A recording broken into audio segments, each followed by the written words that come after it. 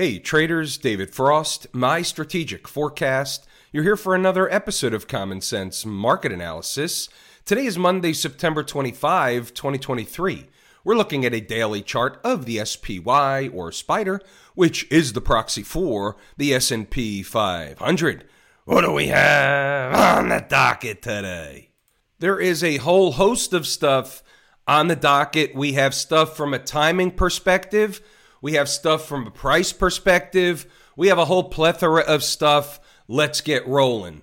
So we have the neckline to the head and shoulders pattern that we've been discussing ad nauseum. It was broken last week. They closed below it twice. Now here's the way we treat this thing. First of all, the whole world knows about it. So when the whole world knows about something, I become suspect that it's not going to work. That's just in my nature. So here's what we'll say. Closing back above the neckline of the head and shoulders pattern, for example, whether it's tomorrow, whether it's next Monday, it doesn't really matter when it is, closing back above the neckline will take the official head and shoulders pattern off the table. That doesn't mean the market can't go back down later, but what happens is it wipes the textbook pattern off the table. We talked about this last week also on Thursday, coming back for a test of the underside of the head and shoulders pattern is normal garden variety activity. What happened on Friday during the trading day? Well, you go back to here and you say, look at this. Right around 11:30 a.m. or somewhere in that candle, they tested the neckline of the head and shoulders pattern and were summarily rejected. Last week when we talked about this exact scenario, it didn't really matter when they tested it. They could test it 10 times. I'm just telling you, they're not going to just fall away and forget about a test. They're always going to run a test of these places. What else did we have? Well, over the weekend, we had a tinfoil hat event. It was what's called the autumn equinox, and it can, and it doesn't have to, but it can cause a shift in the market, a turn in the tape. What happened so far? They traded down into the tinfoil hat event, and so far after the tinfoil hat event day one, they traded up out of the event. So that's a fact today. We'll take it at face value. What else do we have on the table? Well, today is, or yesterday, meaning Friday, today / those type of situations. For those of you that have taken the course, Lazy E-mini Trader will recognize that we were in an on-time type of situation. On type of situation into a tinfoil hat event. And these are things that we talked about in the live trading room last week. We talked about them today. All these things get put together. You don't know exactly what's going to happen, but the more pieces to the puzzle you have, the more you're able to put together the picture of what the puzzle actually looks like. You get some follow through on Tuesday and they'll run another test of that neckline. What happens if they close back above the neckline? Well, we already talked about it. The official head and shoulders pattern would be wiped off the table, or as they say in the trading parlance, negated. That doesn't mean the market can't go down later, but what you'll have is a squeeze operation on the table. Why is that? You have to think about it logically. If the whole world knew about the head and shoulders pattern, then what happened? Well, a whole bunch of the world that knew about the head and shoulders pattern were shorting the tape when they got below, or even before they got below, the neckline of the head and shoulders pattern, and therefore, and most people will do it with put options, and so therefore, if they get back above the neckline and they start running higher, guess what's going to happen? You're going to have a cover situation. It's called forced buying. It creates a squeeze operation on the tape. If that happens, before you know it, they'll be filling this gap at 438, 439, and the rest will be history. There'll be a lot of pies in the face in that scenario. I've seen this hundreds of times over the years. The more you hear about a specific thing, like a head and shoulders pattern, they start talking a bit on the interwebs, on YouTube, on the blogs, on TV, all that stuff. Guess what? The more they talk about it, the less likely it is going to work. There's one more thing that falls into the camp of trader-isms. Plays into the whole scenario with the tinfoil hat event, with the head and shoulders pattern, with the on-time type of situation, and it's this. There's an old trader-ism that goes like this.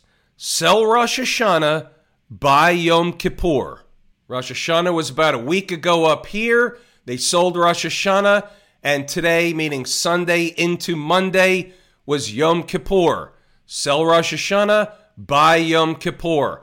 Bottom today, on time type of situation. Tinfoil hat event over the weekend. Very difficult to be short into that type of situation. What else do we have on the docket? Couple of real things going on in the real/fake economy. We have the automotive sector UAW strike. That's a big deal.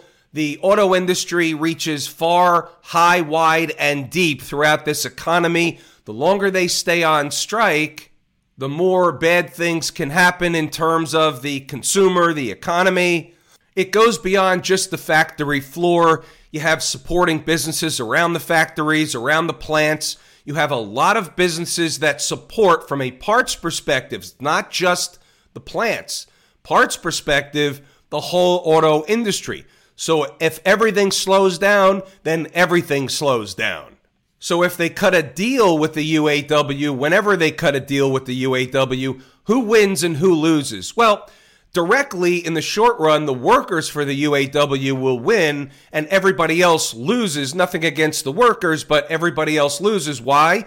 Because if the manufacturers have to pay more to the UAW for the contracts, well, where are they going to replace the money? They're going to raise the price of cars. So it's another shift of who pays for what. We'll all pay for more cars. They'll be more expensive. And that money directly goes essentially to the UAW worker. Fair enough. Depends on how you feel about that. Those are the facts. We also have the phony government shutdown debate. You know, the one that usually gets resolved in the 11th hour, right at the last day, before the government, quote unquote, runs out of money. You're not going to get your Social Security check. You're not going to do this. DMV is going to be closed. All that stuff, some of it's true, most of it's not. I think the Social Security checks end up getting sent out, but they certainly want to scare the hell out of you. They close the parks, they rope off the monuments. Non-essential services get shut down, but essential services essentially run. After all, don't forget, the government takes in tax revenue every single week of the year. It's not like all of a sudden one day they run out of money and they don't have an income. It doesn't work like that. People get paid every week, every 2 weeks. Tax money gets sent to the government. That gets sent to the treasury, all that stuff. They don't tell you the details. All they do is sensationalize the thing. It's what we call in the trading parlance, bullshit. Market will probably do better if they shut down the government anyway. I'm quite certain I say that every single time we cross this bridge. What about the weekly chart? Do we see anything material on the weekly chart? Well, in one fell swoop last week, they got below and closed below the 20-period moving average. That's considered home base, but they were riding it, so it was less important from a near-term perspective. And then what they essentially did is spike the former low, and from a weekly chart perspective, take several days, even could take a week or two, but we'll see if they, quote-unquote, rip it back up in the other direction. We use that trade philosophy, we use that trade setup in the live room almost every single day. It's the spike the low and rip it back up in the other direction. We're essentially taking the trade from the people that are shorting the break of the most recent low. Not all lows are created equal. It's not a blanket thing, but it's a trade setup we look for each and every day. What about the other side? What happens if they're not bouncing the tape up near the neckline of the head and shoulders pattern? What happens if they have a turnaround Tuesday back down in the southern direction? We've got some unfinished business down around 428, a little below 428. Might want to jot that one down on a sticky note. Next big time place below that would be just around 424. Inside the number, members will have refined numbers that are to the penny starting at 0 dark 30 in the morning. I'm just giving you a couple of big ones that stand out to the naked eye. What about inside the numbers today? The market was really slow. It certainly was a holiday as far as Wall Street's concerned. Half the traders, half of Wall Street participation really wasn't there today due to the Yom Kippur holiday. Volume was kind of light, but it's a trading day nonetheless. Market was open, so what do we have? We have the overnight crew that tried to bounce the tape, but what they really did overnight is put in a bearish flaggish pattern, so they wanted to give the impression to the traders, to the investors, to the market participants that they were going to go lower. But what do we have? The next short-term destination down south is the big fat round number of 430. They reached it right into the Friday close. It's a big time important number. It's magnetic. They like to fight it from on top of it. They like to fight it from underneath it. They like to come back to it when they spike through it. 430 is a big fat round number. We take it at face value. Below, we had that 428 I just talked about. They never got there. And then you had 431 and a little higher, 432.60, give or take, was another number on the board at 0 dark 30. They never got to that one at the end of the day or by the end of the day either. In the spirit of being an open book, we'll see what we've got at 845. I was really looking for a spike of 428 for a nice trade setup this morning. They never gave us that, but there were other numbers on the board. You had a Fibonacci retracement number at 429.35. Talked about it in the live room, showed it to the room members. You had another tweener at 429.15 that also proved to be important, was actually supported during the trading day this morning. Get above 430 and then they go to 431. You get above 431, they go to the next place. Just a progression of events, but it was a slow tape today. We had some just-in-casers on the board. We always have the just-in-casers. When we're getting ready to enter a trade, you have to know what if. All the numbers were on the board today. Pause the video, read the notes, go back to the chart to double-check the work. You could see 429.15, 430, 431. Those were the numbers today. No magic. We certainly think better in picture, so right of the vertical is today's activity. And you could see they never got to my preferred number this morning, below 428. 429.15 was really the last stop. They spiked it a little bit, bounced back, came for a retest. This is where you're comfortable with. That was a retest of an important number. That's important. The low in this candle was 429.14. There are no accidents or coincidences. They went up from there. 430 was important this morning. They got above it. They came back to it. Got above it, came back to it. They hung around it. They dropped back down to 429.15, and then they went up one more time. 430 is a big fat round number. It's typical. Pause the video. Read the notes. Go back to the chart and double check the work. They didn't really do much else today. They basically stayed within a range. The last few minutes of the day, they got a little jolt higher. Remember, pause them. Read them, double check the work. What about stocks on the move? Well, we had 3 possibilities on the board. Keep in mind, earnings season will get started in October. Figure the second week in October. They'll fire them up again, and they'll come fast and furious. We had HPQ, Tesla, and Nike. HPQ and Nike didn't hit their entry objectives. They're off the board. They're what we call no trades. Tesla, on the other hand, did hit its entry objective. Let's take a look at the chart. Here's a chart of Tesla. They came into the number 238.66, spiked it by a few pennies, ripped it back up in the other direction. We had good participation in the live trading room today. We had profits made on what we call in the trading parlance, Tesla. These are the ones you love. They hit the number and they crisply reverse back up in the other direction, giving you the thing and then some. What's going on over in Camp IWM? Well, they followed suit with the overall market, the S&P and everything else. They went a little bit lower today, bounced back. All that stuff we talked about up before applies across all the markets. 174.70 is an outstanding number. We'll call it unfinished business. But the IWM basically filled a gap today. My number happened to be below the gap. The gap is over here. The closing price was 175.65. What's today's low? 175.54. There are no accidents nor coincidences. They filled the gap and bounced back in the other direction. You do have, once again, an active head and shoulders pattern on the IWM as well as the spiders. Now, the neckline is farther away in Camp IWM than it is in the spiders. They can get to the spiders one tomorrow in a flash. This one, a little bit farther of a stretch. Basically, just for Chart Lessons 101, you got to get above this, puts them into no man's land. This high here is at 178.76. Then they go fill the gap just a little bit higher. And if they fill the gap and they start getting above 180, all of a sudden you start talking about a back test of the neckline of the head and shoulders pattern. Yep, the same one that's been talked about ad nauseum over on the interwebs. What about the folks down at the transportation department? We talked about this probably 200 or 300 times. They had to get to 15,000. Maybe not 200 in these videos here. We talked about it in the live room almost every day. They had to get to 15,000. They got to 15,000 on Friday. They were down there again today, reversed from that. Again, all the same market. Everything bounced up today. That's not out of the ordinary. That's garden variety market behavior. Little bit longer term view, if you look at the weekly chart, they've got to get back above that 20-week moving average. We'll call it 15,300 and change. That's what they have to get back to bolt on another leg higher. That would take them to about 15,700, give or take.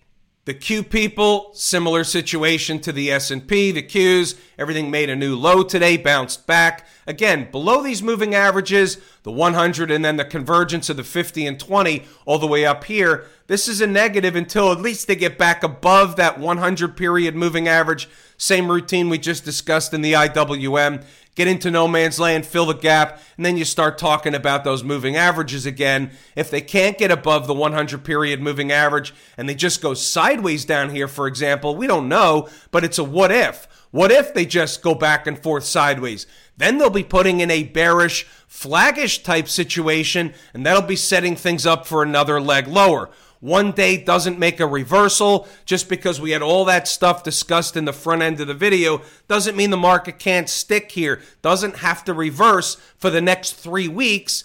Today, over the weekend, it was a great excuse for them to, quote unquote, turn the tape. Plus, they always look for an excuse to screw over the short sellers. They really want to screw the put holders. They want to issue pies in the face. That's always an objective. Squeeze them out. They're always going to try and squeeze them out. They don't want you on the bus for the big move down. They don't want you on the bus for the next move down. They're always going to try and run what we call shakeout operations. They want to shake you out of the trade.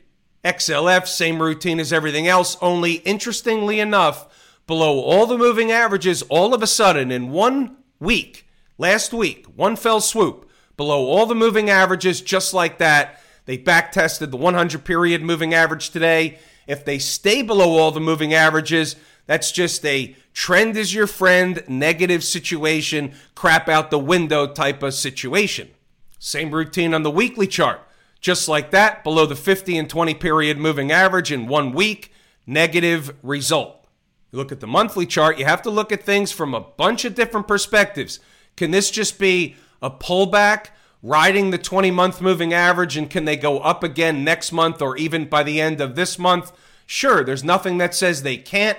They're running a test of the last breakup candle low in the sequence. They've already run a test in the neighborhood. Well, so they're running another test. All depends on what chart, what time frame you're looking at gives you a different picture. That's why we have to look at a multitude of different charts, all time frames. What about Smashmouth? It's all the same market. They bounced up today with everything else. They're comfortably below all the moving averages except the 200. The trend is your friend. If they're going to want to rally, they're going to want to back test that 100 period moving average. This chart is in a slightly different position than most everything else we looked at tonight. They already filled this gap up here the other day on Friday, or if they didn't, they came awfully close. Closing price 143.63. High on Friday, 143.40. So they did not fill the gap. I stand corrected. Doesn't matter. We're splitting hairs over pennies. The concept is it's weak, and they're making a bearish, flaggish pattern until they're not. Have I told you how much I appreciate each and every one of you? Without you, these videos are not possible. That is true and accurate information. We're pulling the ripcord here today. I'm David Frost, my strategic forecast. Thanks for tuning in to another episode of Common Sense Market Analysis.